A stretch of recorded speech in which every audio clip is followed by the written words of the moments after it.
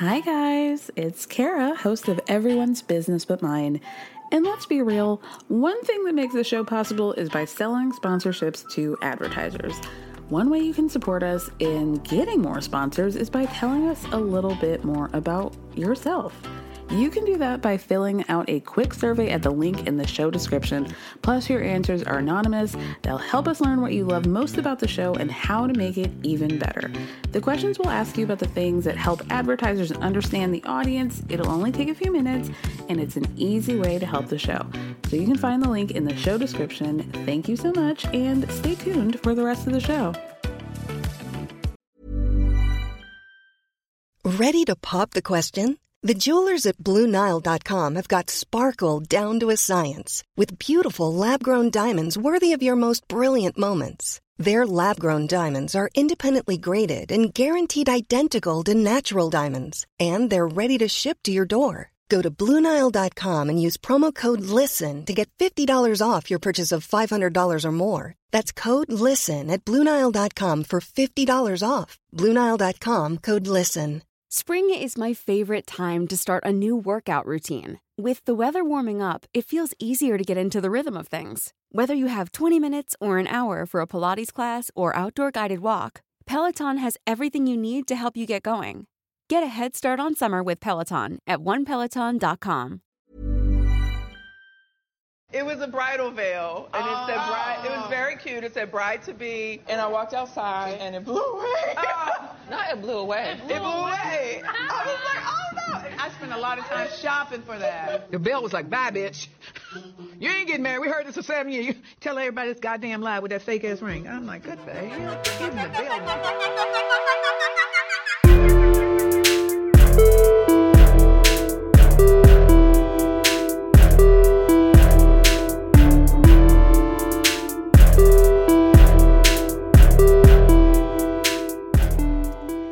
Hey guys, welcome back to another episode of Everyone's Business But Mine with me, Kara Berry, our Friday Housewives edition. But I don't think it's going to be just Friday Housewives for too long. Actually, I know it's not because the trailer for Vanderpump Rules just got dropped.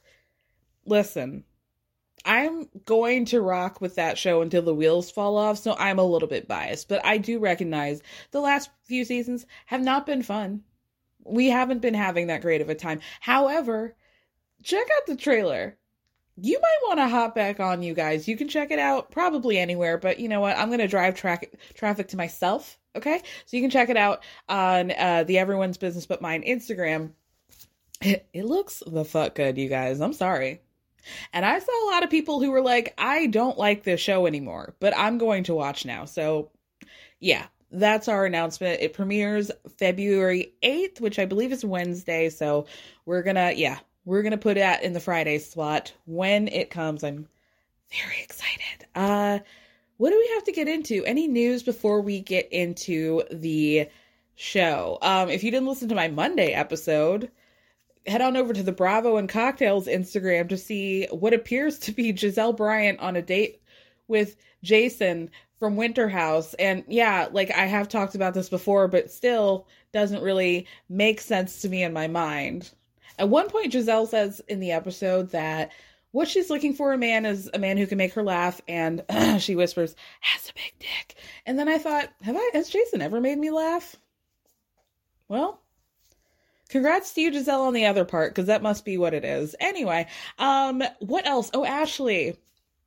I also talked about how Ashley and Luke definitely broke up, but we didn't really get the details. However, she was on Watch What Happens Live, and y'all, I think she's like kind of genuinely bummed about it. Like, we've seen Ashley. She can keep a poker face, for sure. She can make things seem light and bright when, you know, it's Michael's milky eyes that we're looking into. You know what I mean?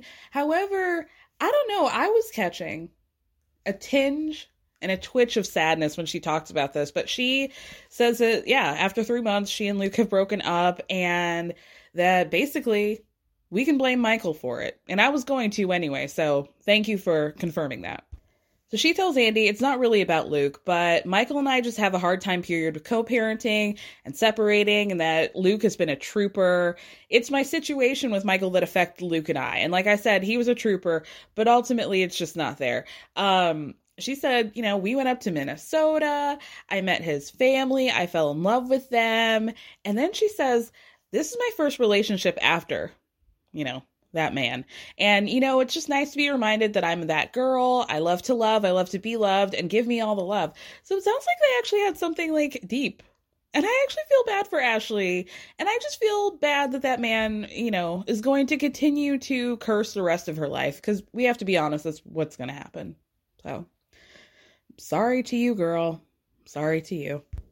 And sorry to me, because I really wanted to see her in the Hamptons or up in Vermont. Is that where they are? Vermont. Yeah. Winter House. I would have loved to have seen that. That would have really made my life. And so, in a way, we've all been cheated by Michael. But let's get into the latest episode of Potomac. And it's Ashley's birthday, 34th birthday episode. They're planning a trip to Mexico. I just came back from Mexico. I was literally like 30 minutes away from where they were staying. And I got to go on more vacations, you guys. It really gave me the itch, the bug. But anyway, things are not great, okay? The girls are fighting. Different people are fighting with different people. Candace isn't fucking with Giselle right now. Ashley's and Candace, I guess, are probably not fucking with each other. It's just a lot going on. Charisse and Karen, that whole thing. And so the dynamic is bad. Somehow, despite all of this, Ashley and Karen decide that Wendy has more beefs with Earl. People have more beefs with Wendy than anybody else. So they decide to go in two separate groups. So Candace and the rest of the gang are going to be together, and then Ashley, Wendy, and Karen are going to go first. So that way they can avoid any sort of drama. You would think, right? Wrong. But before we head off to Mexico, we see Giselle in the car. She calls Robin, and they have a pretty serious conversation about the fact that Giselle's situation with her lady parts aren't really going that gulf. Wow, why can't I speak? They're not working out, okay? And so she's got a lot of issues with her fibroids. They're getting too large. She has to have a full hysterectomy, and it's like a struggle. You're like, what is my body going to look like? Am I going to feel different? Am I going to be able to walk? What is sex going to be like? That whole thing. She also has never been sick before. And I kind of think about this too. I've never broken a bone. I've never had to be in the hospital. I've never that's just not an experience I've ever had to have. And so I feel like when it comes down, something's going to happen to me at some point, right? Right? And I feel like that would be very, a hard thing to deal with, to be like, oh God, I'm sitting up in this hospital. I just think it would be a very difficult transition. So I was rocking with Giselle on that. But then she completely went left and was like, oh, let's talk shit about Karen. And why is it that she can't be friends with Charisse? Why are we acting like this is a new thing? Why are we acting like, oh my God, now, immediately right now, we have to address this when they haven't been friends for years? But Giselle is acting like this is a personal mission for her. And it's so lame. It's so lame. So it starts off Giselle feels some type of way personally because Karen didn't invite her to Karen's live show. And why couldn't she do that? Why couldn't she just invite her? She invited everybody, even Jacqueline, even Katie. They were on the group chat. So why couldn't it possibly be that Karen she doesn't like her? It's very clear. She didn't like her yesterday. She didn't like her 6 weeks ago. She didn't like before she put that mic pack on. She didn't like her the last time Charisse put the mic pack off how many years ago? Okay. So why is this a shock to you? And here's something that I would like to say. I think there's a difference between a producer and an operator. And I think Giselle is an operator. Who I think is a producer, I would say Garcelle. Okay? Kyle is an operator. Kenya, also a producer. Marlo, operator. It's just it's a difference, but it's there, And And I give Marlo a pass because she's funny to me and she's just my problematic fave and that's my truth. But the rest of them I find annoying because it's just so obvious. Like you're not even, trying to play to my intelligence by making it seem like you're really working like this is an innocent thing. No, it's so obvious what you're doing that I don't like it. And then after acting like she has no idea why Karen might not like Charisse, they talk about how fucking funny it is to them, tee-hee-hee, that Charisse pettily, in my opinion, sent this picture or video rather of Mia and Karen with their titties out, their boobs out, and sent it in a group chat and was like, oh, ha, ha, ha, I found this. It keeps popping up on my phone. I think I should delete it. Oh, but I just sent it to all 8 of you guys all at once. Oh, isn't that funny, T? Giselle is responding, oh, no, I think you should keep the file. Candace is speaking for me and the rest of the world, I think, which is ma'am, with a crying, laughing emoji, because this shit is messy. And then Jacqueline's like, oh, Karen, how did I get trapped into this situation? Blah, blah, blah. Here you are dancing with Barbie titties, meaning Mia. Karen responds by saying, love this, me and Janet Jackson. And then we see a flashback where Candace tells everybody, actually, Karen called me after this and she was pissed the fuck off about that video. And then in the group chat, Karen responds, by the way, ladies, please do not refer to my breasts as titties. The word boobs works for me. Have a great night, ladies. So now Giselle, why can't I speak? Giselle's claiming that she wants to go full Nancy Drew and get down to why Karen and Charisse don't fuck with each other.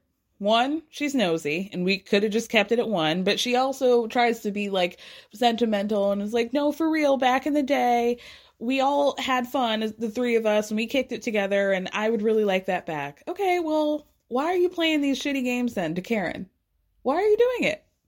Even Karen's trying to be cool because she says in a confessional, listen, this is Ashley's birthday. I can be nice to Charisse as long as she doesn't fuck with me. More on that later.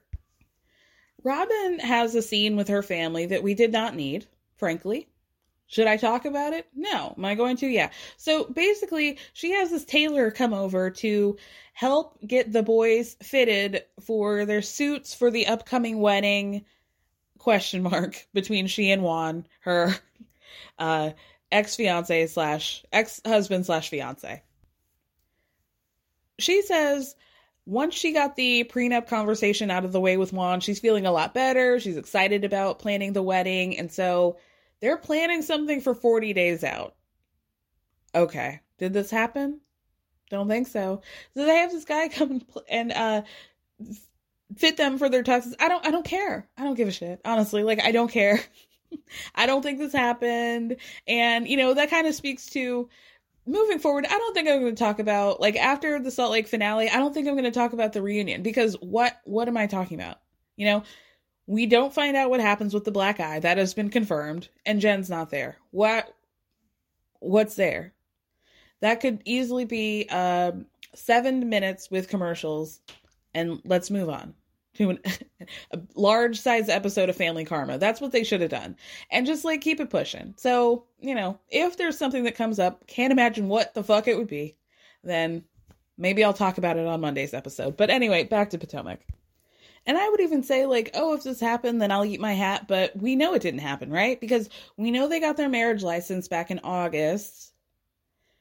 They have until February. I mean, wouldn't we know if they had filed it and like officially got it done? I don't know how marriage licenses work, but it feels like we would know this information.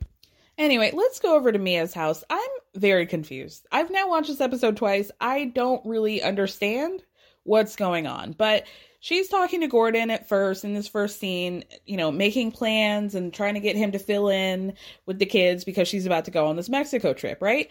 And then she brings up Jacqueline and some issues that she's been having with regard to Jacqueline and childcare. So Mia explains that Jacqueline's sister is her nanny, and that on occasion, if Jacqueline needs help with her kids, Mia will just be like, hey, have them come over and hang with the kids, my children, and it's no problem.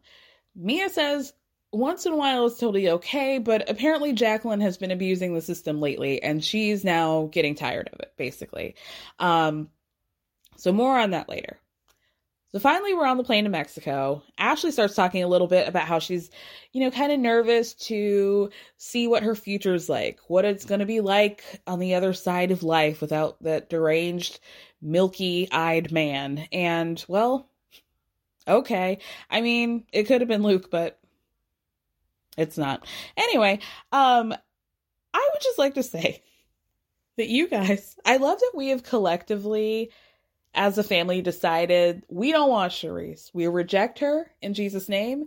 And people are so thorough in their rejection of Charisse that they have done their own research and found that the dress that she wore to Mexico was the same dress that she wore in season 2. And they are really going in on her because you're purporting yourself to be Miss Champagne Room, the baddest bitch in Potomac. And here you are recycling, a dress that you had 7 years ago. I mean, it's just not giving fabulous to me. Especially with the denim jacket, but, I'm not the one who found it. I'm just the one who laughed at it. So then we find out that some shit went down on that plane. Robin says in a confessional, she was on the other side of the aisle. She was doing her best to hear. I guess she didn't have any of her technology that she pulled out earlier this season, but from what she could gather, Mia and Jacqueline are not in a good place. We get a cartoon, imaging of the airplane and the heads where everybody was sitting. So Charisse happened to be sitting in between Mia and Jacqueline. And you know what? Charisse really has middle seat energy. Like, she takes up that middle seat and she's like, because I have the two things on both sides. She puts both of her arms on them and nobody has any room, and it's so uncomfortable for both people in the aisle and the window. You know that. She has middle seat energy. That's what it is. Anyway, it was something along the lines that Jacqueline and Mia were getting into it about the kids. Jacqueline says at one point it takes a village, and Mia says to Jacqueline, you're not raising your children right. So then we hear Mia explaining all of this and says that it really started back at Karen's live show. So apparently the nanny called, Jacqueline's sister called Gordon looking for Jacqueline's kids. And Mia felt some type of way about her calling Gordon, asking her about somebody else's children. So she was like, well, why don't you ask Jacqueline? Those are her kids, right?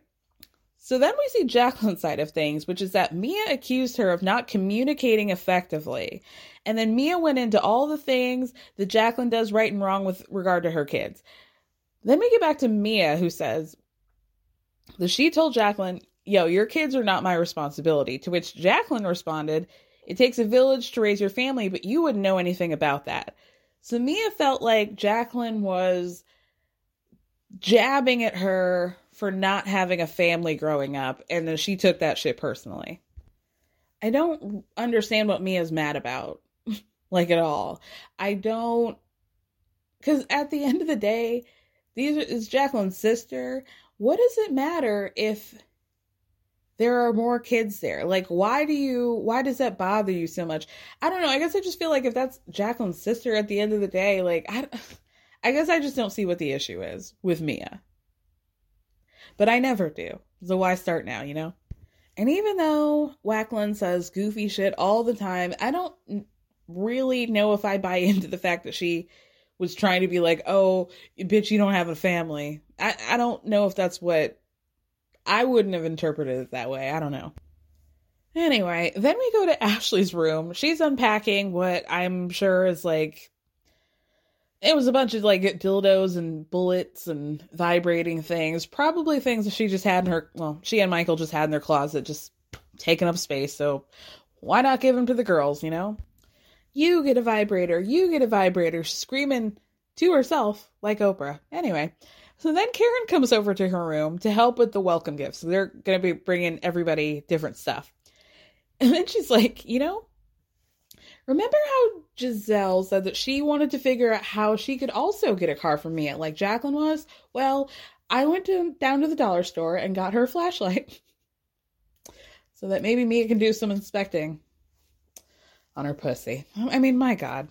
Best show on Bravo. I also am obsessed with the fact that Karen has really taken the wheel on dogging Robin at every opportunity she could possibly get about the fact she will not be marrying Juan Dixon. Not going to happen. It's been 7 years, and it's not going to happen anytime soon.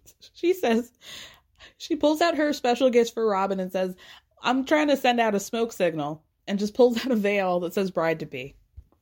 And I think we should let the record reflect that Ashley forgot her special gift to Charisse, and Karen was the one who was like, oh, you should try to get her a bottle of champagne. That's actually nice and something that she would like. So score 1 point for Karen for not trying to be too petty. Then the ladies meet downstairs, and Karen surprises Ashley with like a little birthday, welcome drinks, cocktail appetizer kind of thing. I love that she threw shade at Mia by saying, you know, when it's somebody's birthday and you're on a trip, it's really important that you celebrate their birthday immediately, so it doesn't get lost in the shuffle. Then Mia's still being petty about Jacqueline, and she's like, oh, I don't want to sit at the same table at her next to the devil. And then at first Mia's trying to play it off like, oh, you know, we're just sisters, we fight every day, this happens every day. And Mia's like, no, this is actually the worst fight we've ever had. And then Mia tells a story about how that's actually not the worst fight they've ever had, because one time during high school, Jacqueline was trying to copy homework off of Mia, and Mia said no, and so Jacqueline tried to throw a brick at her head. So Jacqueline just like, that was 20 years ago, okay? We haven't had a bad fight like this in a while. So then Jacqueline goes off and is like, you know, Mia has a tendency to turn on people. And Mia goes, Jacqueline says, I think Mia just needs some dick. More dick. How did we get from child rearing to this? What are we talking about? Both of them are weird as hell. And frankly, they deserve each other. The fact that we're having to be exposed to like the weirdo dynamics that's going on between them. Ugh. No, thank you. Pass. Candace lifting her sunglasses over her head to get a better look, being like, wait, who wants dick? What's going there? So then Mia goes, okay, you want to go there? You want to talk about all your dicks? Don't try me, girl. You're feeling yourself a little too much and you need to back down. And this is what I've been saying about Mia and how she's been treating Jacqueline this whole time. She's been treating her like a little Jan Brady, like, oh, you're my pet. I'm going to bring you onto the show, but you better kiss the ring and not do too much. And, you know, I'm going to get to like talk shit about you and act like you're my little puppy dog, and I'm buying you a Porsche and my husband does so much for you and blah, blah, blah. She brought Jacqueline on here to be the bad bitch. Billy the bad bitch, and I don't like it. That's weird, and it's mean, and it's not friendship. So when Jacqueline tells Mia to back down, Mia goes, okay, well, why don't you close your legs to married men, bitch? And Charisse is just like, married? Married? At one point, Jacqueline says, you know, I'm done. And she's like, you know what? Mia, I'm fucking done with you. And then she starts getting up. Candace, like, she starts getting up like, oh, I'm about to do something. So Candace is desperately upset. No! Jacqueline, no! Full drama for no reason. So Jacqueline keeps screaming that she's done with Mia because Mia sold her soul to the devil. And she starts crying and says, I fought you my entire life. You know, you would say this shit. I can't believe it. Like, blah, blah. Mia's just like, boo, get out of here, sweeping her away with her hand. Karen gets up and is like, I'm not about to be in the middle of a fight again. Not doing this. She was in no line of fire. Mia and Jacqueline are a good 75 feet away from each other, but okay. Keep the Grand Dame safe. Then Jacqueline starts screaming to Mia about, I would never sleep with Gordon. I would never sleep with your husband. You know that. Charisse is like, girl, nobody said anything about you sleeping with Gordon. Please. Candace is trying to smooth things over because she's going over to Mia being like, girl, that's your friend. Go take her outside and talk to her like one-on-one. But Mia's like, no, I'm not doing that. Don't care. Not going to do it. Candace is still like, you know, like, Jacqueline's clearly upset. And Mia's like, well, that's how she treats me, so she's just going to have to sit there and be upset. Wendy's trying to comfort Jacqueline and say, girl, it's okay. I have a sister. I know how these things go. And then in a confessional, Wendy lets it out. She's like, girl, at this point, Mia has fought with me, Karen, now her best friend. This is some grimy shit. So Mia's now insistent. She's not going to be saying anything to Jacqueline. And Jacqueline's sitting there crying. She's like, she's sitting here crying. Jacqueline's here crying and her kids are eating up all my food.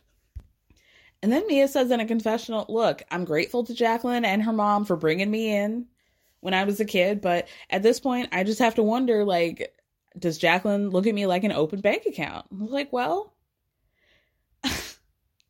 if you can't say if she's not coming up in her Porsche, then I'm not a good friend. And then also be like, you're using and abusing me.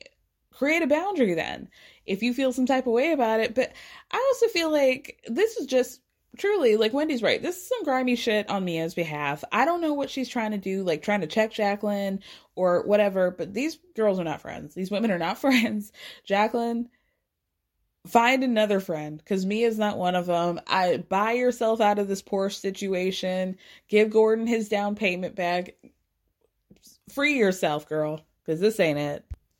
Because, like, when you mix finances into a situation, Mia now has the power, and anything could be the tipping point. Anything Jacqueline does could now be like, oh, I do too much for you. You're using me. Anything, like, it could be anything. Like, it could be the smallest thing, Jacqueline's sister calling and asking about her kids, and all of a sudden we're fighting on an airplane on the way to Mexico.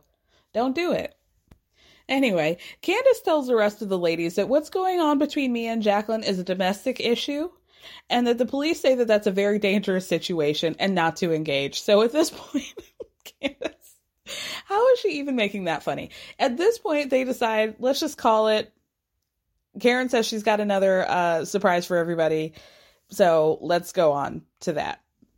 So Candace says in a confessional, another surprise, girl. You got Ashley surprising us with her big ass forehead.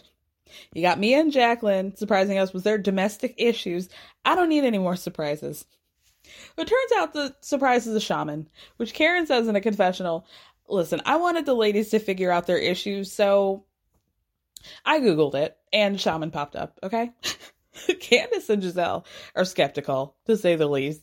Candace, like, what are we trusting some random man with some feathers to clean us with? What's going on?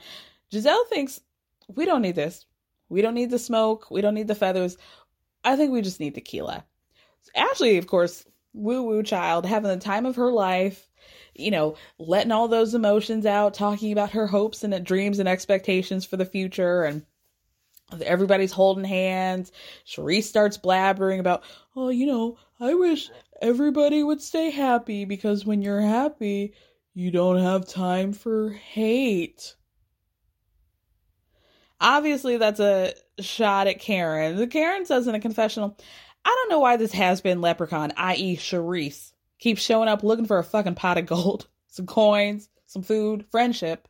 Girl. You know what we need on Beverly Hills? We need a comedy queen. I need somebody who's really going to, make us laugh. Because not once, maybe in the Kim years, but not once since then have I actually laughed at something somebody said. I mean, Dorit and the wind chimes, that was funny, but she meant that shit, I want a real comedy queen. Get Trixie Mattel and Vanderpump back on the show.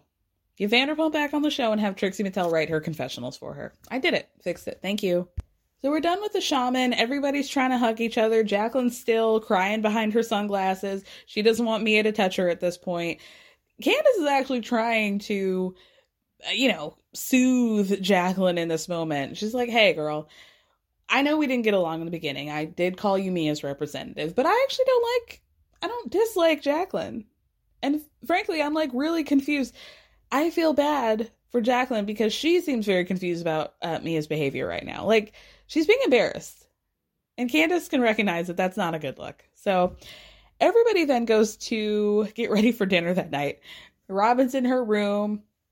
She finds her little gift bag. Like, oh, look, the bride-to-be veil. And she goes down on the balcony to go look at the view.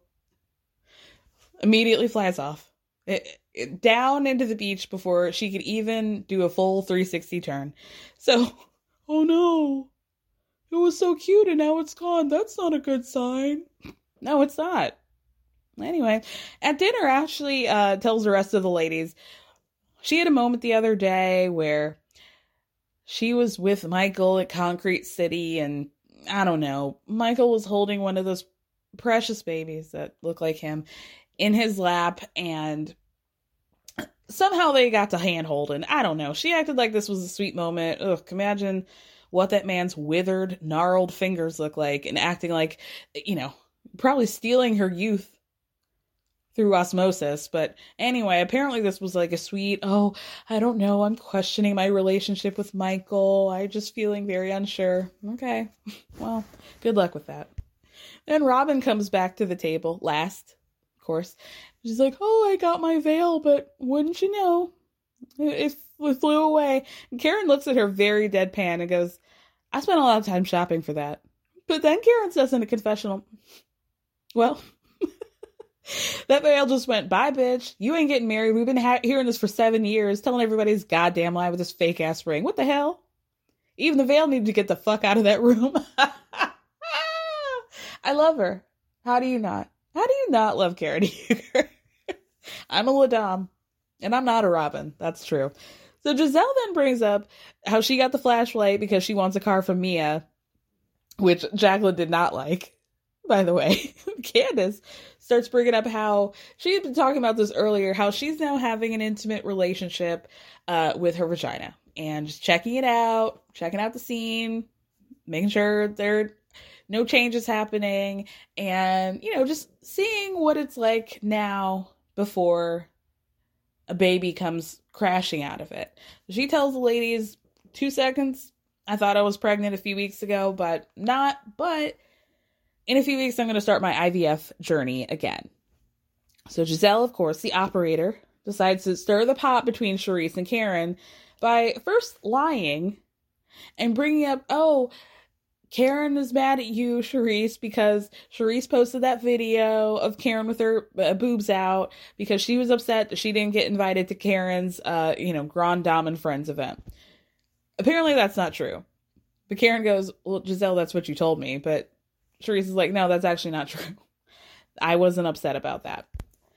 So at this point, Kara, would be like, Giselle, why are you telling untruths to make it seem like I feel more about this person than I do? I just don't care. How about that? Leave me alone. Go home, Roger. So Karen tries to tell Charisse that what she's upset about with regard to the boob video is that that could have been an opportunity for Charisse to have like a fun little moment between the two of them if she had just sent it to her herself, like just to Karen. But you put it in the group chat and you wanted to be petty, and that's like where she has an issue, right? So then it gets into like Charisse claiming, I'm fine with us not being friends.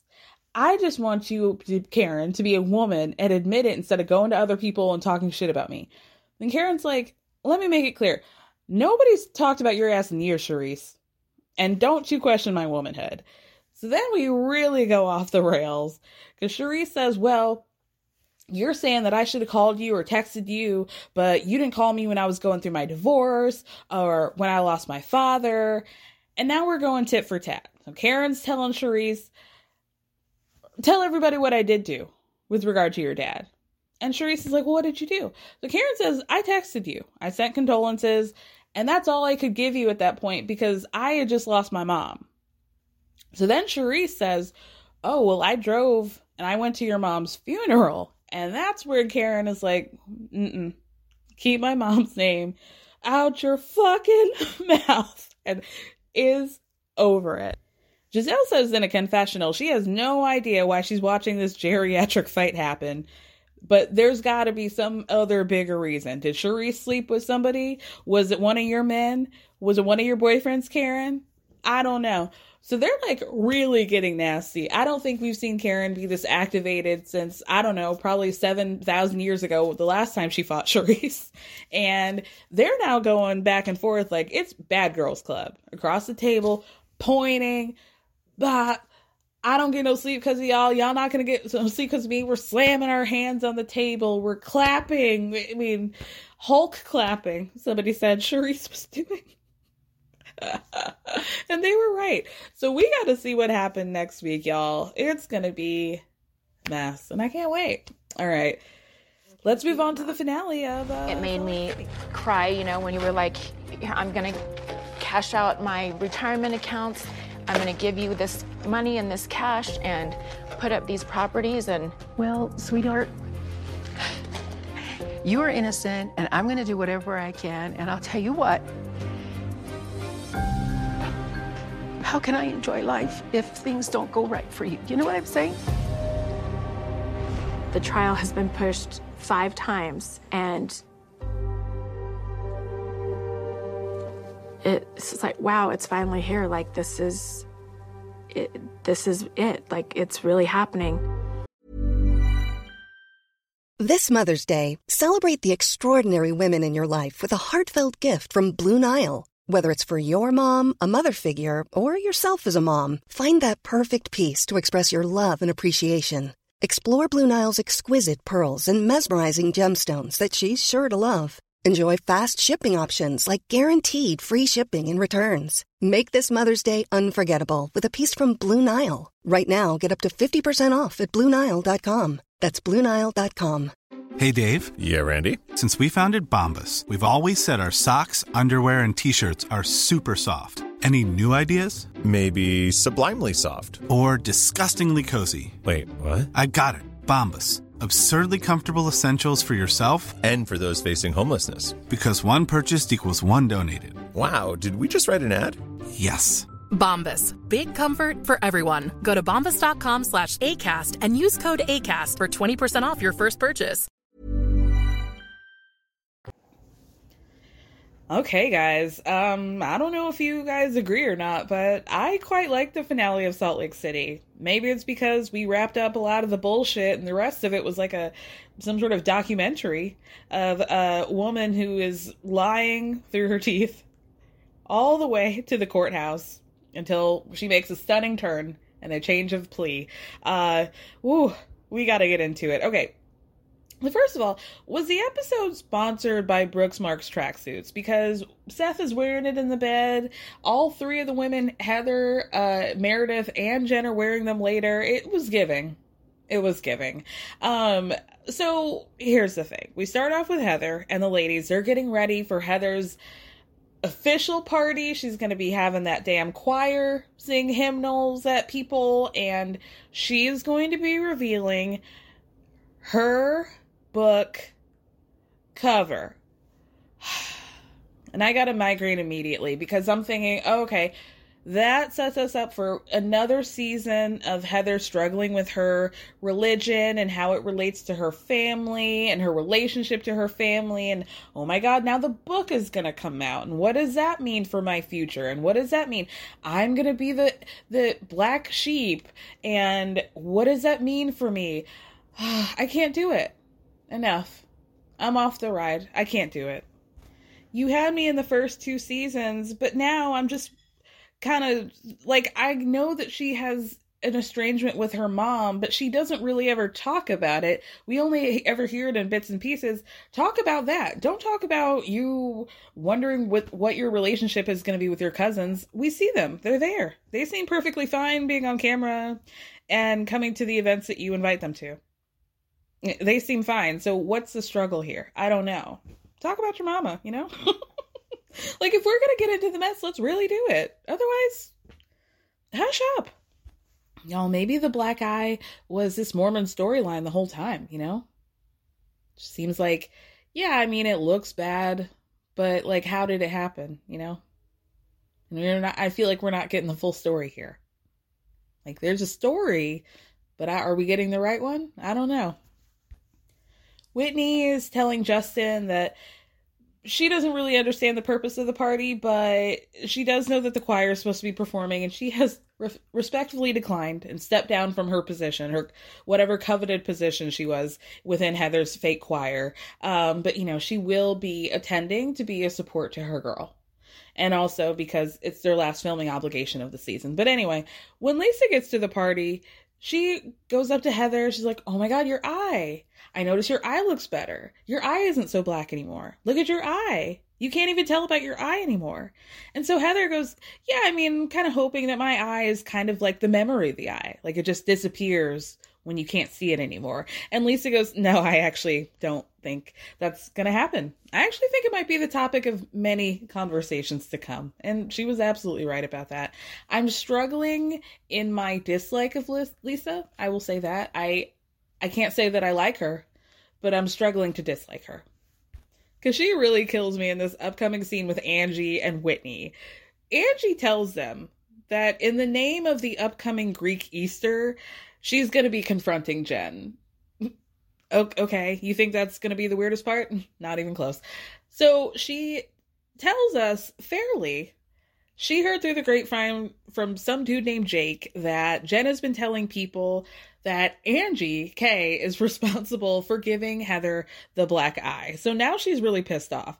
So Angie says, listen, I'm not going to have my name besmirched because of Jen. So Whitney asks Angie, like, why do you think Jen is doing this? And Angie thinks, honestly, I think I crossed the line with Jen. And once you cross the line with her, she's forever out to get you. We've all seen Jen be the aggressive one. So guess what? Everyone is saying that perhaps Jen and Heather were in their room doing Barbie scissor kicks. And then Jen beat the shit out of Heather. When he goes, wait, what is a Barbie scissor kick? Angie, what the fuck are you talking about? So Angie sets up this whole scenario. Like, if we're going to talk some bullshit and we're going to tell lies, then I'm just going to tell a lie. And my lie is that Heather and Jen are in a room. They have a sexual relationship together and they're rubbing and they're bumping and they're romping. And, you know, maybe Jen gave her a black eye afterwards because maybe Jen's not that good in bed. I don't know. Who knows? Y'all, I have never seen Lisa laugh harder or Whitney looked more confused. Like, the aggression to which Lisa was just cracking up, it really was so funny to me.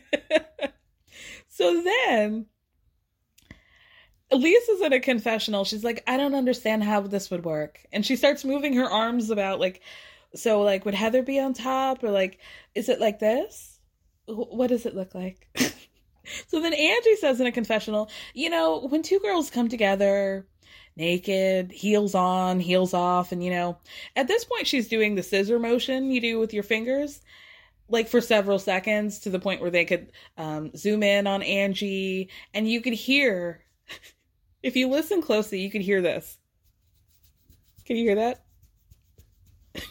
It was the sound of Angie's fingers rubbing together. Like, they made sure to turn the music off so you could hear this. What is going on? And if that wasn't embarrassing enough, I don't even want to talk about Chris Harrington. It gives me so badly. I was talking to Rachel of the Hollywood Crime Scene about this. We were tweeting to each other.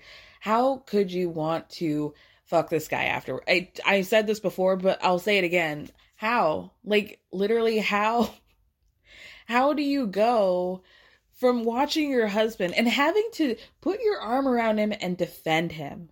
Because he can't even speak about the embarrassing thing he did. He can't even nut up and apologize. So he has to, like, that man sitting there in a tan linen suit, all choked up and looking at the ground, because he can't even bear to look this other man in the eye and apologize to him for creating an Instagram account with, like, I can't even say the words. It's so embarrassing. It's so embarrassing.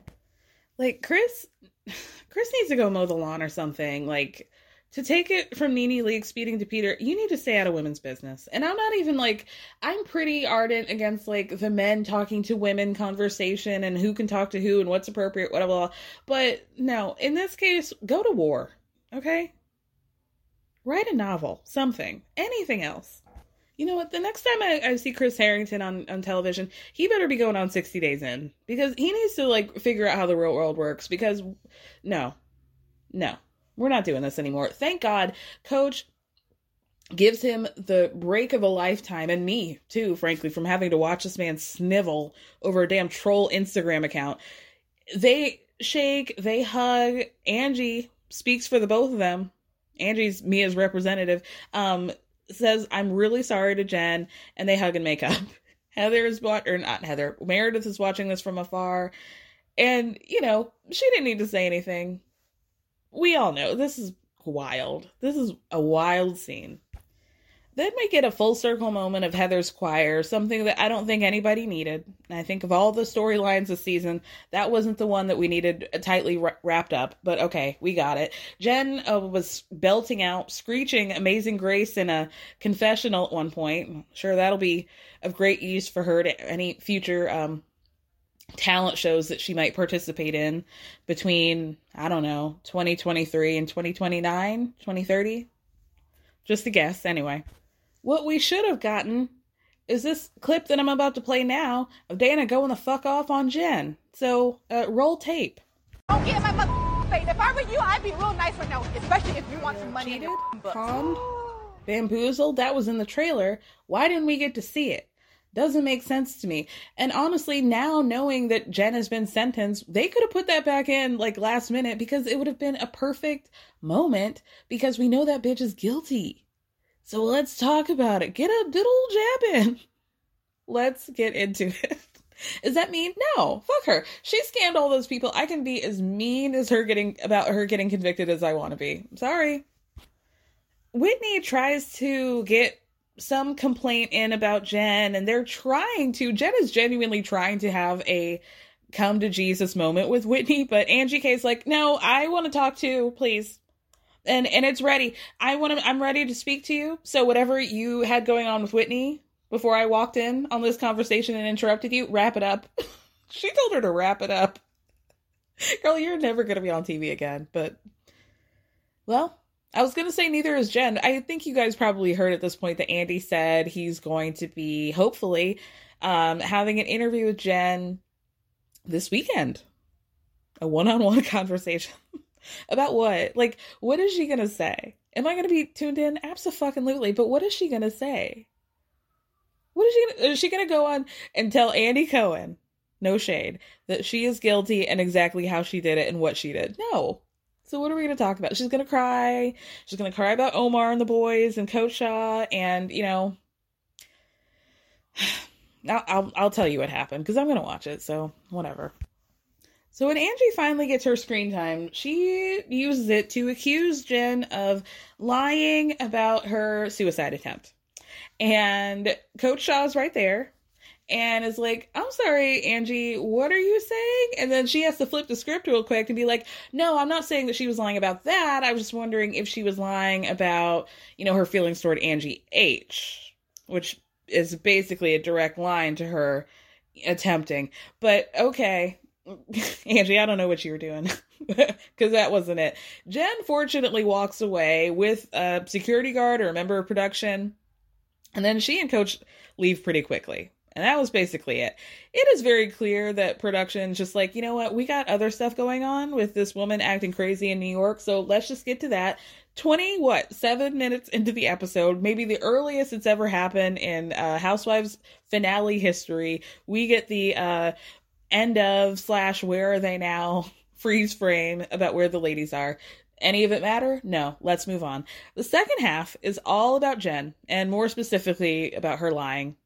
We start off with her sitting at the front porch with her mama lying in a very emotional scene right before she and Coach head off to New York for the trial. The trial's been pushed back 5 times at this point, and that's it. She's really a few days out from very scary information, right? Her poor mother. I mean, this really made me live it all over again. That poor woman is just adamant that Jen is innocent. This could have been a scene out of the damn Godfather. Her mom looks at her and goes, I know that you're innocent, and you know that too, right, Jen? The way Jen could not even look her mother in the eye. She could not make eye contact with her mom. And instead of saying, yeah, I am innocent, Mom, she starts to get emotional and is just like, you know, I just wish Dad was here right now. You know, I would just feel so much better. Which to me is, I fucked up. And I'm also the one who's been bankrolling this whole family. So at least, if my dad were still around, there would at least be somebody to pick up the pieces, but there's not. Uh-oh. But her mom doesn't catch on to it, or maybe she chooses not to. Who's to say? And she gives her this very heartwarming and undeserving speech about how, Jen, your ancestors are always with you. In the Hawaiian and Tongan culture, we always believe that you can just call on your ancestors and they'll be right by you. So as soon as you are about to enter into that courthouse, you call onto your ancestors and they'll be there. And in my mind, I'm thinking her ancestors are up above being like, get somebody else to do it, girl. We know. I'm busy. I got a pinochle game or something. Can't make it. Busy. Sorry. Pickleball just got real popular up here, so we got a whole tournament going. Sorry, girl. We're busy. Anyway. Jen, that evil. Jen says in a confessional, my mom's been so supportive, and I just don't say thank you enough. Which is absolutely fucking right. Because I think for my own health, I keep forgetting that last season, Jen's mom had this conversation with Jen on camera telling her, I gave up I cashed out my retirement fund. I sold properties because I am so sure of your innocence. And how could I sleep at night? How could I enjoy my life knowing that you would be sentenced for something that you shouldn't be? Oh my God. Oh my God. The idea that this woman worked however long and however hard she did to earn that money and cash it out on her child who does not deserve it at all. I mean, it's just like a fucking triple whammy. Like, I'm broke. I believed in my kid of all people and they fucked up. And now I'm broke because of it. And they're going to be in jail. Woo! I don't know how she deals with that. God bless her. Low key, somebody should start a GoFundMe for Jen's mom to get her retirement fund back. So after that, Jen and Coach Shaw drive, and on the way to the airport to New York, whichever editor graduated from NYU Film School, they put your whole pussy in this retrospective of Jen, starting from her getting at call in the beauty lab and laser and looking really quickly at that GoPro in the corner. Like, oh shit. To the several proclamations of her screaming in various people's faces that she's innocent. All those motherfuckers are going to have to apologize to me once they find out that I was right. Ugh. The conversation she just had with her mom where she couldn't look her in her eye about you're innocent, right, Jen? Oh my God. The string music that's being played like a fucking season finale of Succession. The sweeping skylines, the landmarks of New York's, them getting into the latte, I don't know, the palace, we call it the Palace Hotel, the gorgeous hotel. She's looking out the window like the Batman villain that she is. Of course, I had to be petty and look up how much that room costs per night, and I couldn't get the exact room, but it's looking about, at this point, $1,100 to $1,200 a night. For what it's worth, those rooms at the hotel range from anywhere between like 400 to 15 G's a night. And that's, I mean, we're in January, right? This is like the dead season. Girl, I just want to let the record reflect that woman spent at least $1,200 a night at this hotel before she pled guilty to knowingly scammingly elderly people. I mean, whew. Oh, and also a fun fact, that is the hotel that Serena lived in the early years of Gossip Girl. The one that, what's-his-face took over, Chuck Bass. So, fun fact for all of you Gossip Girl heads. Anyway, then we see Heather and Meredith. So they show up in New York. They're both in their various Brooks Marks tracksuits. And Meredith says in a confessional that this is a time where you rise to the occasion for your friend. Whoever that is. Heather? Is it Heather? Because not Jen. So Heather tells Meredith right before she left, she had a pretty deep conversation with Jen, like the most serious conversation they've ever had. And we see a flashback where Jen is telling Heather, like, I'm about to ask you something real serious. Like, I'm for real. if the worst thing happens, can you check on Coach Shah? Can you check on the boys and just let them know that I love you? That I love them. Sorry, that I love them. And I thought that was like kind of dark. Like, they'll be able to speak to you, right? Let me move on. Heather and Meredith go into Jen and Coach Shah's suites. They all sit down, and Heather's like, how are the boys doing? And Coach says, listen, we've had some pretty painful conversations recently. Then we see another flashback of 2 days before, so right before they left for New York. Omar's in the kitchen, Coach Shah's sitting there, Jen's there, and he's like, listen, if you're found guilty, if the worst happens, we need to be able to talk about that. So, I mean, I've got some thoughts here. I have some thoughts, but Coach, at this point anyway, is remaining optimistic and saying we're prepared for whatever, and if the worst happens, we know that God's got our back, and this is all meant to be. Okay. So then Jen and Coach go to visit their lawyer. We don't see that, but what we do see is Heather, Meredith, and Seth going to lunch. And Meredith tells Seth that Coach is real worried and that he's been poring over all the files for the case. We have to remember that Coach Shah used to be a lawyer, so, you know, he knows what's going on. And that she saw him, you know, just got his glasses on, looking through the laptop, going through all this stuff. They got the list of the witnesses. They got lists of, or excerpts rather, of what these witnesses are going to be saying. So at this point, Heather starts dropping some hints that there's a strain that she's noticing going on between Coach and Jen. They're playing this scene perfectly, like explaining to the audience, because of course, Seth and Meredith have had like probably 7,000 conversations about all of this. But Seth is like acting like he's never had one conversation with his lawyer wife about her friend that's about to go to jail, right? So he goes, well, so basically, what is Jen fighting for? So Meredith has to explain, this isn't a case of whether or not the scheme happened. It happened. It's a matter of Jen proving whether or not she was involved, or at least to like what level, right? So then Seth straight up asks either of them, Heather or Meredith, have you asked Jen if she's guilty? And again, it's like, of course he's asked, of course he knows the answer to this, from Meredith at least. So their answers to this are so funny to me. Not funny, haha, just funny, interesting. So Heather says she's still like on this ride or die shit.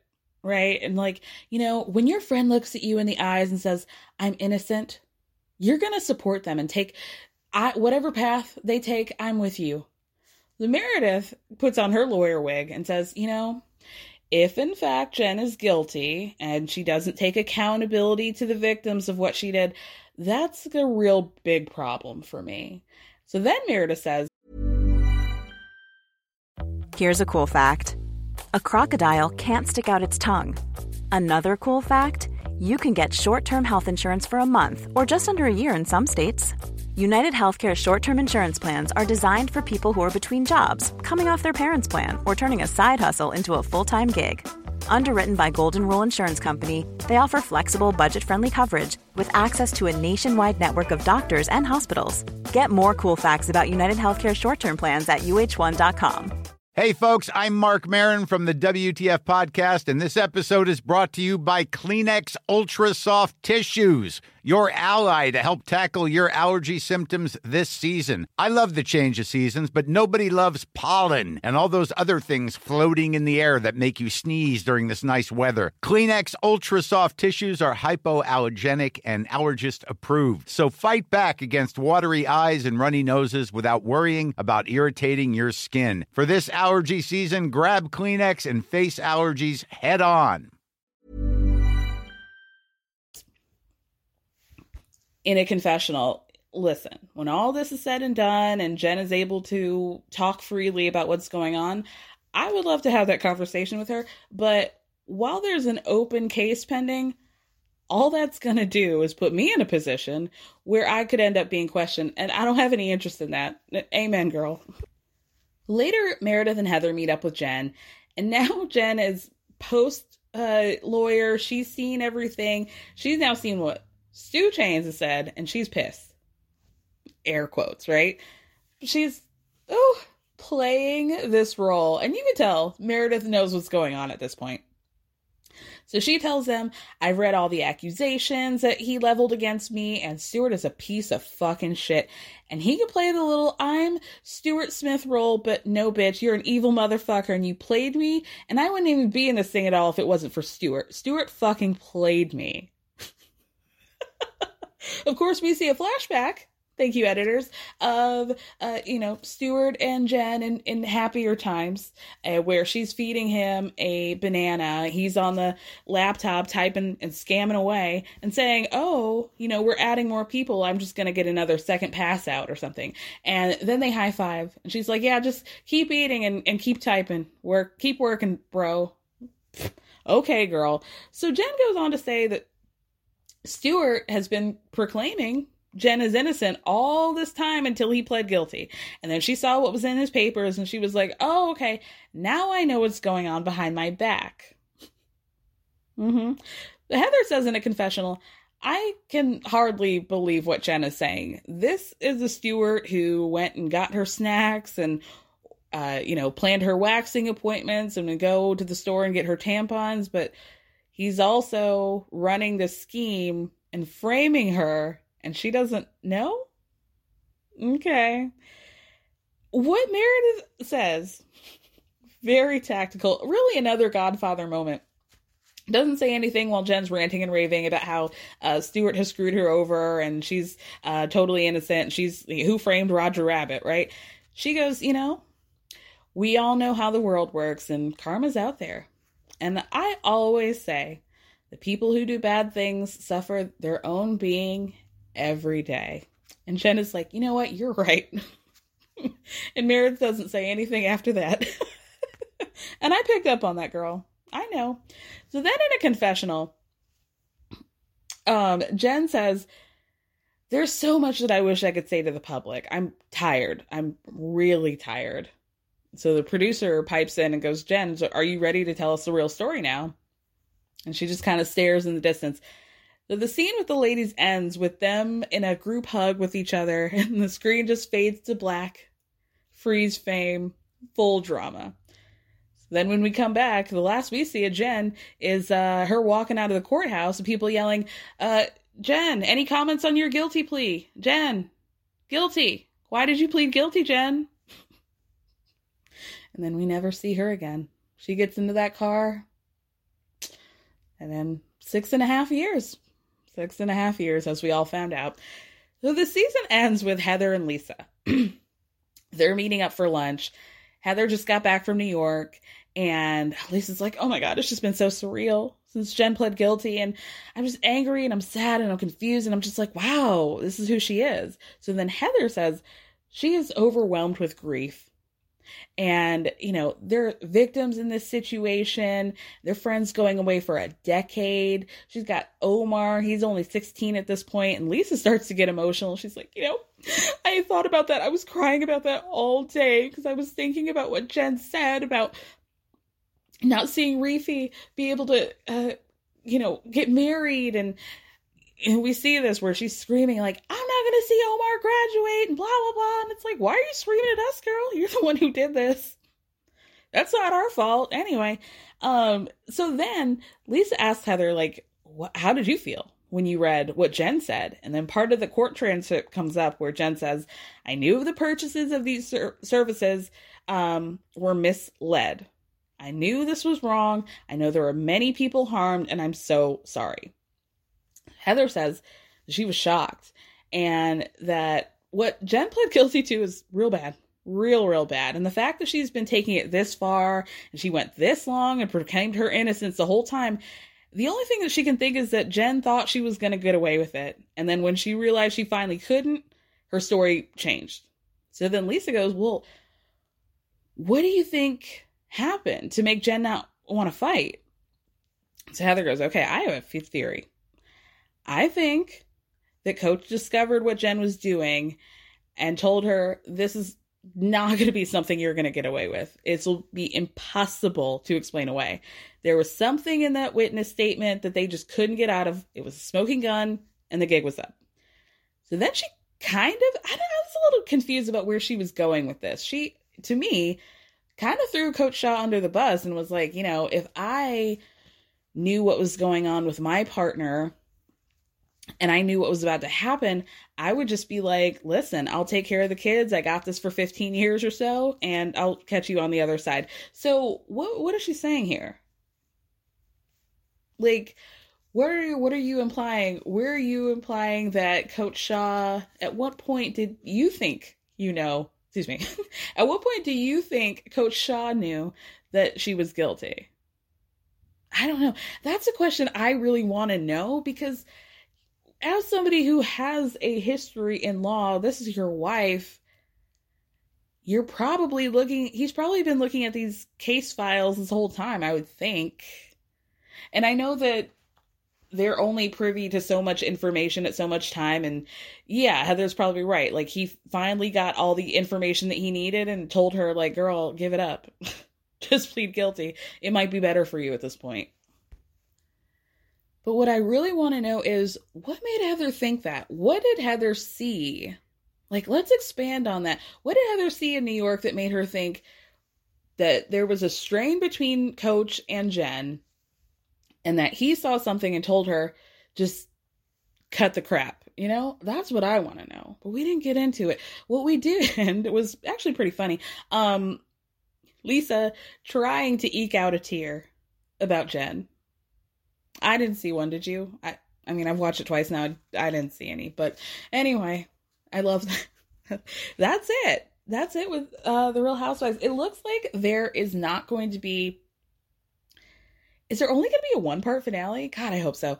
But that will be airing on the 25th of January. So I'm not sure what they're going to be doing next week. But what I think I'm going to be doing in the Friday episode is talk about the 3-part series that's being released on ID channel and also Discovery Plus. It's airing Monday, called The Price of Glee.